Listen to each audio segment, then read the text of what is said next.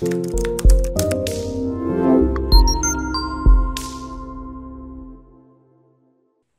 is Valerie Van Boeven with the Senior Care Industry Netcast, where leaders with 3 or more years in the senior care industry share their advice. So let's get to it. In a few sentences, tell us who you are and what you do. Well, thank you, Valerie. I'm this unique hybrid. I'm the only full-time real estate broker, certified senior advisor, certified senior housing professional, certified dementia practitioner, and aging in place specialist in the state of Missouri. So I've got more initials in my name that I have, or after my name that I have in my name. I'm also a speaker and educator, a podcaster, and founder of the Senior Learning Institute. Wow, that is a lot. So tell us a little bit about your podcast. Well, I've got 2 podcasts, both on the Whole Care Network and syndicated throughout the country. One of them is real estate specific. The other one is sponsored by the Senior Learning Institute, which is something that I found, which is a advocacy and educational format for everything senior. Awesome. That's nice. Yeah, people are always looking for good information, especially at a time in their life when senior care has come to present itself to them, or senior care challenges, I should say. And when that happens, people are looking for great advice. So we always want to share, whatever it is you're doing might be important for somebody out there to listen to or get, some good insight from. So we always love to do that. All right. What is the best thing about serving seniors and their families? I have to say first of all, it's very self-serving. It makes me feel good. But the best thing is really the satisfaction of knowing that the folks that I'm fortunate enough to meet and run into are being looked after and being advocated for. Yeah, absolutely. It is a little self-serving because it is very rewarding.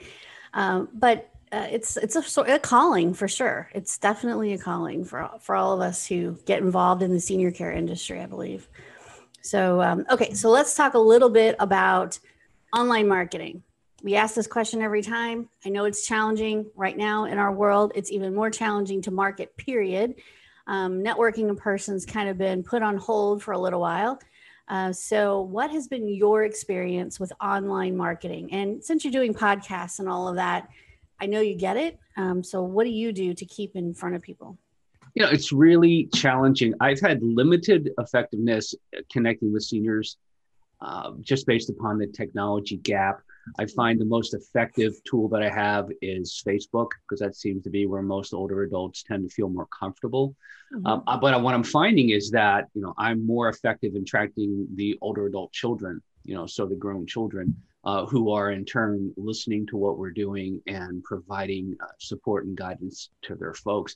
I have to be honest with you, I'm starting to go back towards print and direct mail. I have a print campaign that is in a St. Louis area publication that's published twice a month, and that's highly read and highly visible, and that's bringing people to our seminars and getting them to come online. And then I'm also getting ready to start a direct mail campaign to a very focused group of older adults living in a particular zip code that have lived in their homes for a certain period of time that you would think would be ripe for considering either aging in place more effectively, which I can help with, or thinking about downsizing or transitioning to potentially a senior living community, and that I provide move management and then real estate services for that.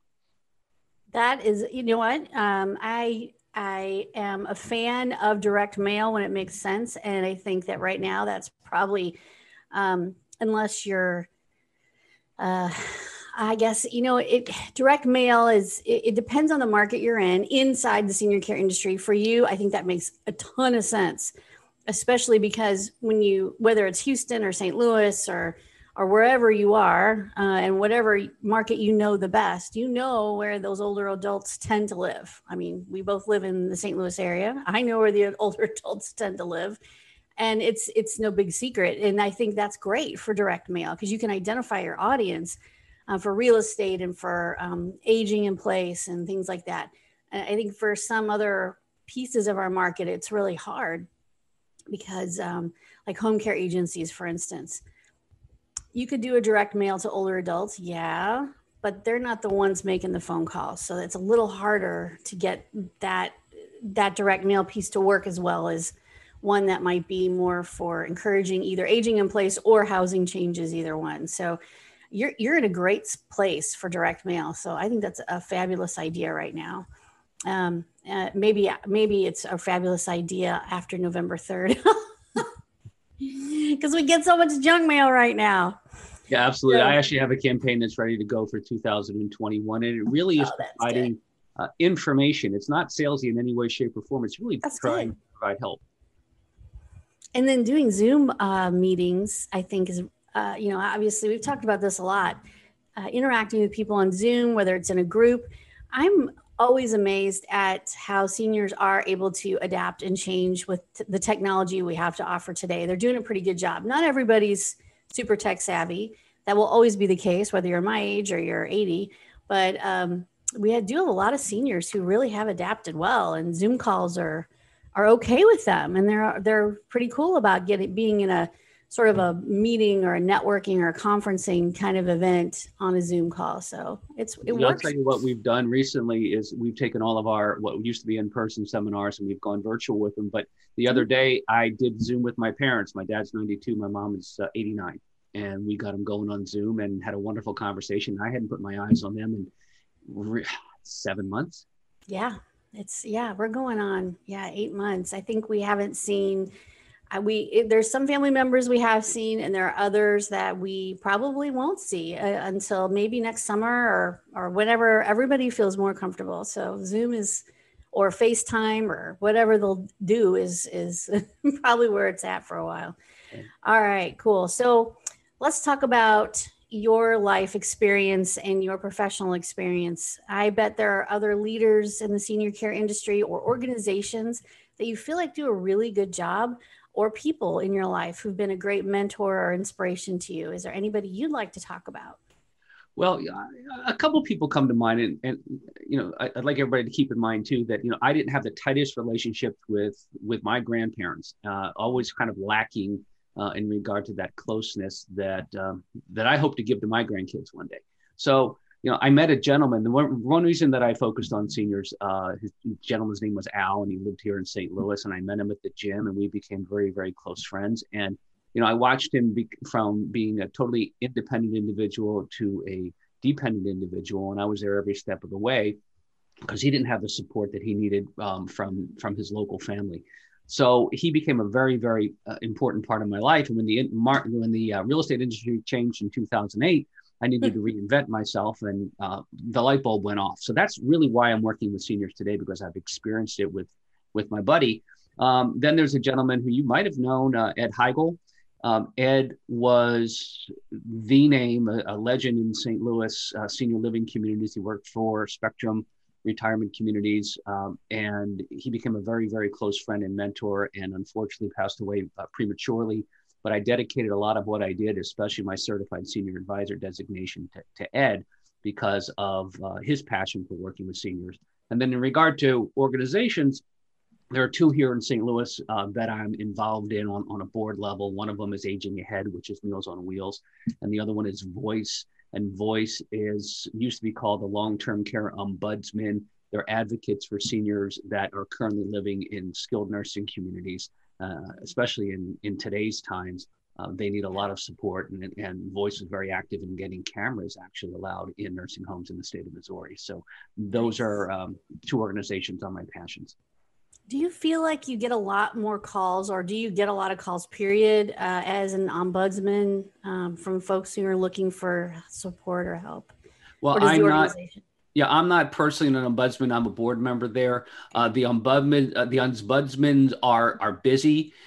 We need as many as we can get because, yes, there are people that don't have a voice and need that support, especially in today's times. So, yes, the calls are increasing. The need is there, and we're doing everything we possibly can to advocate because as the name mentioned, everybody needs a voice. And if you don't have someone who's looking after you and looking after your best interests, things don't always go the way that they should. Right. Absolutely.